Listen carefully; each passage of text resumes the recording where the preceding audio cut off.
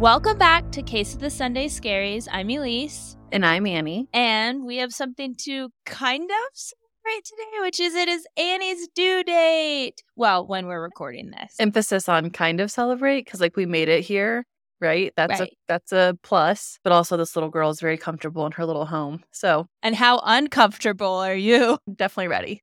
Well, hopefully by the time that this airs on Easter, we will have a new little baby to be celebrating.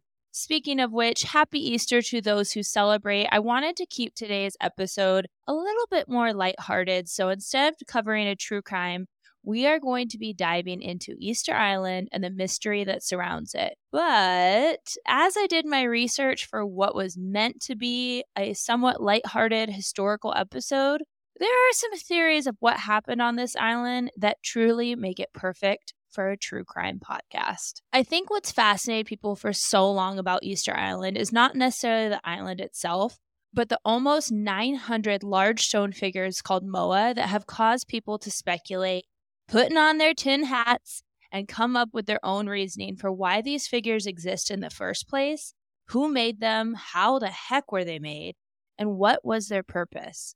Even doing the research for this episode led me down a couple rabbit holes myself. I was fully on board at points with some of the more odd theories around this island because it is really hard to not also tie it into other stone structures like the Egyptian pyramids and Stonehenge that truly make you pause and question, is what we are being told about these structures true?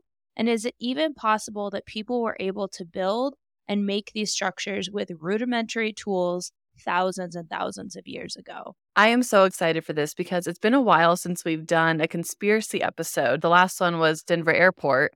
Well, I want to be clear before we dive into this episode that what we are discussing today is the theories of archaeologists and historians, but these are just theories based on their archaeologist findings and the passing down of oral history. And with any type of historical theory, I like to leave room that there is just so much that we don't know because we weren't there to witness it firsthand. According to an article for the Metropolitan Museum of Art, Eastern Island, or Rapa Nui, is one of the most remote inhabited places in the world. It is over 1,000 miles away from the other Polynesian islands and over 2,000 miles away from South America. It is believed that a group of people from eastern Polynesia settled on Easter Island between 600 and 800 AD, but it wouldn't get the commonly known name of Easter Island until a European explorer named Jacob, forgive my pronunciation, I believe it's Rajavine? Probably not, though. Something along those lines. We're going with it. He would spot the island on Easter Sunday in 1722. A lot is still unknown about this island and the people who settled there. But like I said at the beginning of the episode, obviously humans came to this island, but what happened to them? It's amazing to me that the Polynesian people were even able to find this tiny little island. Easter Island is about 11 miles long and 7 miles wide. And so to think that this group of Polynesian explorers set out in wooden canoes and found an island nearly 1,100 miles away from their homeland is truly wild. I was watching a documentary and they were explaining how these early explorers from all different cultures would obviously use the stars to navigate, but they would also watch the pattern of migratory birds and track what birds would stay close to inland. So they would know we must be close to land because we see this specific type of bird. But the other thing a seagull or something. Yeah, that isn't going to go very far out. They're going to stay close to land. But the other thing that it's reported that these Polynesian tribes in particular would do was they were so in tune to the world and the environment around them that they would put their legs into the water outside of the boat and be able to detect the small undertow and the difference between the waves that were crashing against a shore maybe a few miles away and coming back towards their boat, if that makes sense. Wow, miles offshore, so they couldn't see the island. They would just put their feet in the water? Correct. Wow, that's amazing. Who knows if any of that is true, but I'm just thinking, what an arm workout. 1,100 miles? Absolutely not. It's believed it would have taken multiple weeks or months to make this journey. And I apparently have gotten way too attached to my own creature comforts because I am immediately saying absolutely not. No, thank you. My redheaded self is cringing thinking of that sunburn and not having access to fresh water. And because it's not like they're plugging in a mini fridge on board, they had to heavily rely on the ocean to provide them their meals. And while I love eating fish, I have gone fishing many a time growing up in Alaska. And sometimes you are just not lucky, and that would mean going without, even though you're burning through tons of calories constantly paddling for this 1,100 miles. This all raises the question, how the heck could they carry enough supplies in a canoe to not only survive this journey, but then to basically start over on a new island? I thought it was really interesting when watching a History Channel documentary about Easter Island that once Polynesian explorers would find new land, they would send a small team back to report their findings, and then colonizing groups with men, women, children, and supplies would follow in canoes so they could set up life on the new land. And once they were able to set up, like, okay, this island has what we need to survive. It has wood, it has water, it has all these things. Then they would report back and more people would follow to set up life. Because obviously, one group of men are not going to be able to produce a culture. They would die out real quickly without other women being there to make some babies, okay? Right. Well, and if you think about it, you can't send the whole village at once because what if everyone gets lost? Not only lost, but these are shark-infested waters. There's storms that come through, and they're just paddling along in wooden canoes. No, that's my nightmare. Yeah, absolutely not. When the Polynesian people came here, they must have thought, wow, this is a little slice of heaven. This was a gift from the gods because this island had thick forests, amazing beaches, freshwater ponds, and very rich, fertile soil. The first people truly thrived here, and they were able to reach their numbers to almost 20,000 strong. That's a lot of people. On a very little island. But something happened because when the European explorers came to this island in 1722, it is reported that there was only about 2,000 of the Rapa Nui people left on the island, and what was once thickly forested areas were now just desolate lands. So how did this come to be? The monolithic statues called moa are what Easter Island is probably best known for now. These large stone heads were thought to be just that, big giant stone heads, but it's now been discovered that they do have bodies attached, but they were protruding into the ground. So until they dug these up, they just thought, what are these giant heads doing all over the place? These statues are huge. I had no idea how big they were. The average height of a moa is about 13 feet. The average width around the base is around 5.5 feet. But that is the average. These massive creations usually weigh around 13.8 tons. There is one moa that is over 33 feet tall. How the heck did they make these? And also, it's funny because Elise sent me a photo of these, which we'll post on our Instagram. And there were like 10 of them. I'm like, so there's 10 of them? And she's like, no, there's 900 of them. And I was shocked. Can you imagine what these European settlers coming to the island are like, what is this? I would be so spooked because they're huge and their facial expression, like they kind of look a little angry. They're not, have these big smiles on. I mean, I know they're made of stone, but their face is quite stoic.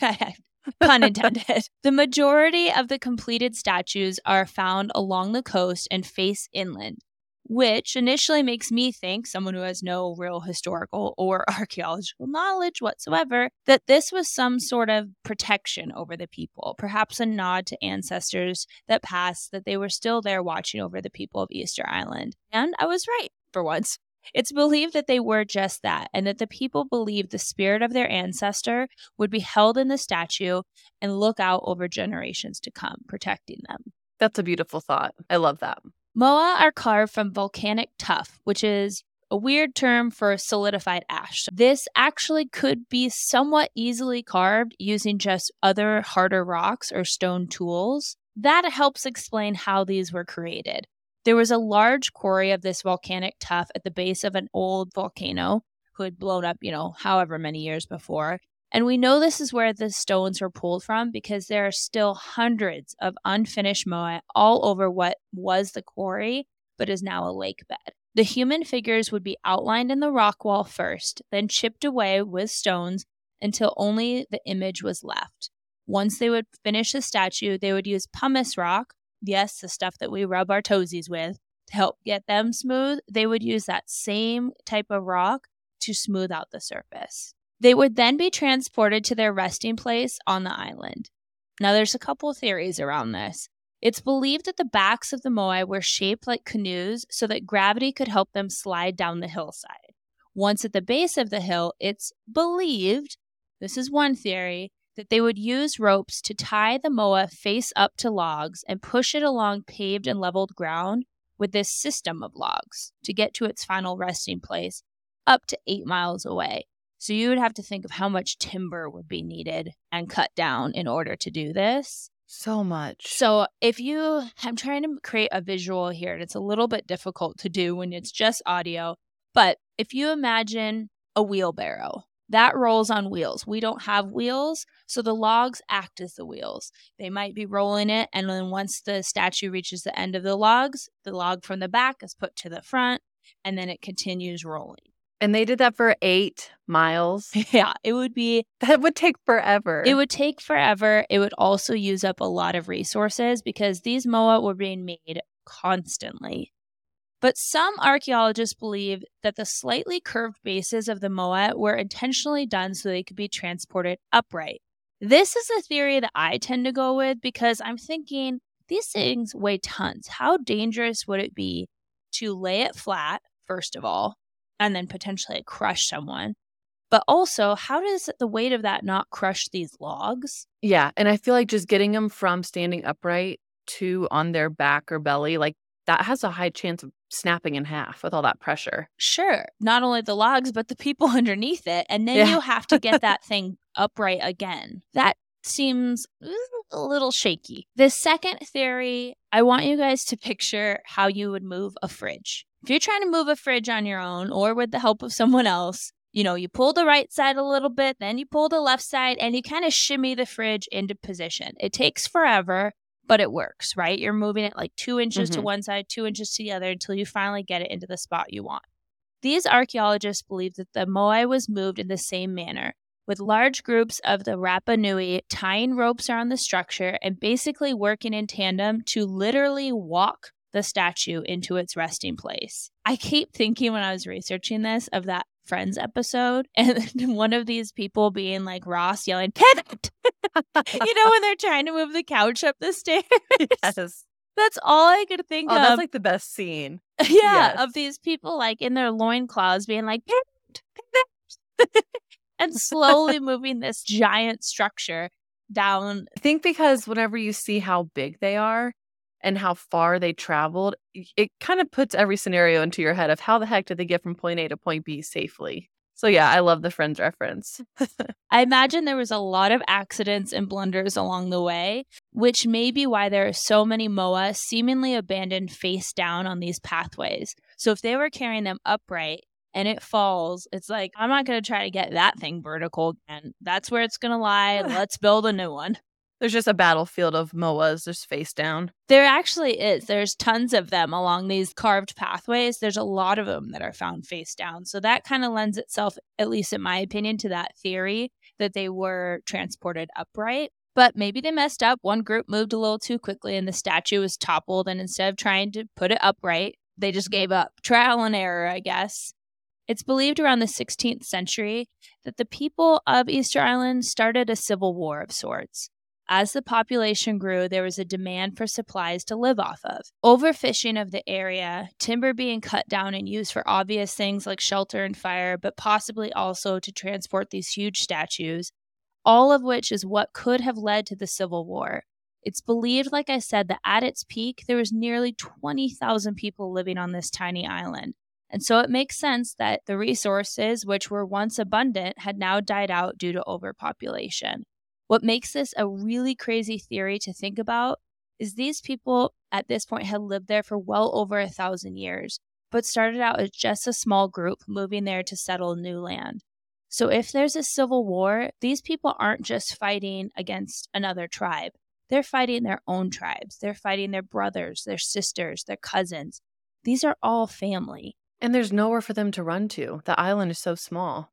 You can't avoid the war. With lack of wood, how are they going to make canoes to even try to escape? Now, here's where it truly fits into a true crime podcast, because in a particular cave known as Anakai Tangata, well, let's just say this translates in two ways. It's either the cave where people eat or the cave where people are eaten. Oh. Which is chilling to say the least, but we have to kind of put our modern day thoughts aside and think that during the 16th century, when overpopulation had created an ecological disaster on the island and lack of food was a growing problem, is it too hard to conceive that some drastic measures were taken to feed the people? Like cannibalism? It is believed that cannibalism happened on the island during this time. There is small wooden statues carved around this time period that, unlike the giant, broad, sturdy moa, they are clearly almost skeletal statues. Their backbones and ribs were carved protruding, the faces are sunken in and gaunt, and it's believed that these were a representation of what the people would look like at the time, starving and without the strength, manpower, or quite frankly, the energy to continue to produce these large stone statues to represent their ancestors. It's interesting, though, because in the midst of warfare and devastation, it seems the people did try to come together to create a solution. And their solution was what was known as the Birdman cult.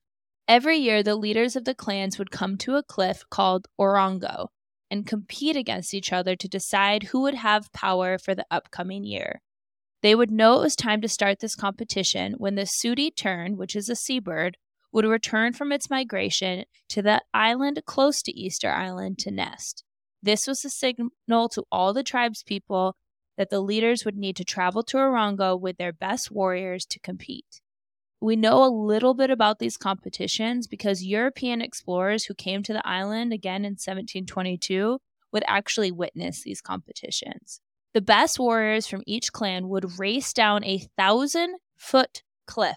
And I am not using the word cliff in any sort of exaggeration. I have watched a video. It is actually illegal to go to Easter Island and try to go up or down this cliffside because let's just say there's a high chance that you are going to reach a not so great fate if you were to try to attempt this. So this isn't like a downward sloping hill. No, this is a legit drop off cliff. Yeah, and very rocky and into, like I said, very treacherous, shark-infested waters below. Not for the faint of heart, obviously. They would then use reed floaters, think giant pool noodles, to help them swim in a race to the tiny little island where the sooty tern bird nested.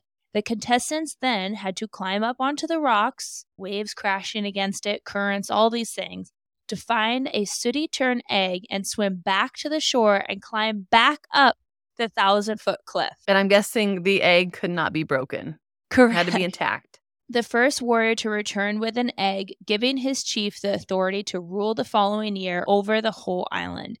He became the Birdman.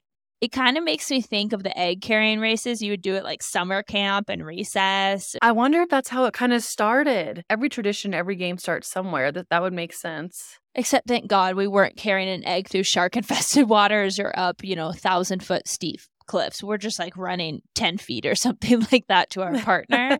But this is truly like American Gladiator of egg carrying contest. Mm-hmm. This is wild. I was trying to figure out how in the world they would swim and keep the egg, and it seems like they would tie it into their headdress. So they'd keep their head above water on the way back, and that way they had use of their arms and legs. But again, that's just a theory, but it makes sense. All of these are the theories of historians and archaeologists, but it is not the only theory out there. There are many who believe that these amazing statues are not the work of the Polynesian settlers alone, but that they were given wisdom and tools by extraterrestrial beings to not only make but transport these large statues around the island. These theories point to the fact that there are platforms made that held many of these moa that are made from interlocking stone bricks, similar, actually identical, to those found in Peru, Egypt, Mexico, and other places. Now, Easter Island is one of the 12 places on the planet, including Egypt and Mexico, that have a very increased electromagnetic energy. that we to this day can't really explain. All of these places have megalithic structures and sophisticated builds like the Moa. You know, the pyramids of Egypt and the structure of the walls of Cusco in Peru. How would these people construct almost exactly the same builds with bricks that interlocked with perfect mathematical accuracy when they are roughly 2,500 miles away from each other? And it's not like they can just call each other up on the telephone and say, like, hey, Annie, I just discovered this perfect way not to only carve multi-ton bricks, but then also move them and then align them with such accuracy that the structures will last thousands and thousands of years. Grab your pen and paper, girl. I got to tell you how to get this done. That's not happening. There's no way. No. And I sent Annie a couple pictures showing how similar these builds are, and it's uncanny. Truly, if there wasn't the names of the places, I would think it was all the same kind of structure. To Lisa's point, they're so similar. These theorists believe that the Birdman cult was actually these people's explanation of ancient aliens' arrival on their island and had nothing to do with the competitions held by the clans. The arrival of these aliens, or Birdman people, made them abandon their own religious and cultural practices and instead worship these beings that came from the sky. So what do you think? Are the Moa representations of alien interference with these Polynesian tribes? Or are they an incredibly beautiful and masterful statue created to remember their ancestors who passed before them? I'll let you decide. We would love to hear your theories on our Instagram page at A Case of the Sunday Scaries. But I think Annie will join me in saying Happy Easter to everyone that celebrates. I, not Annie, will be back next week with an all-new episode. But as always, until then.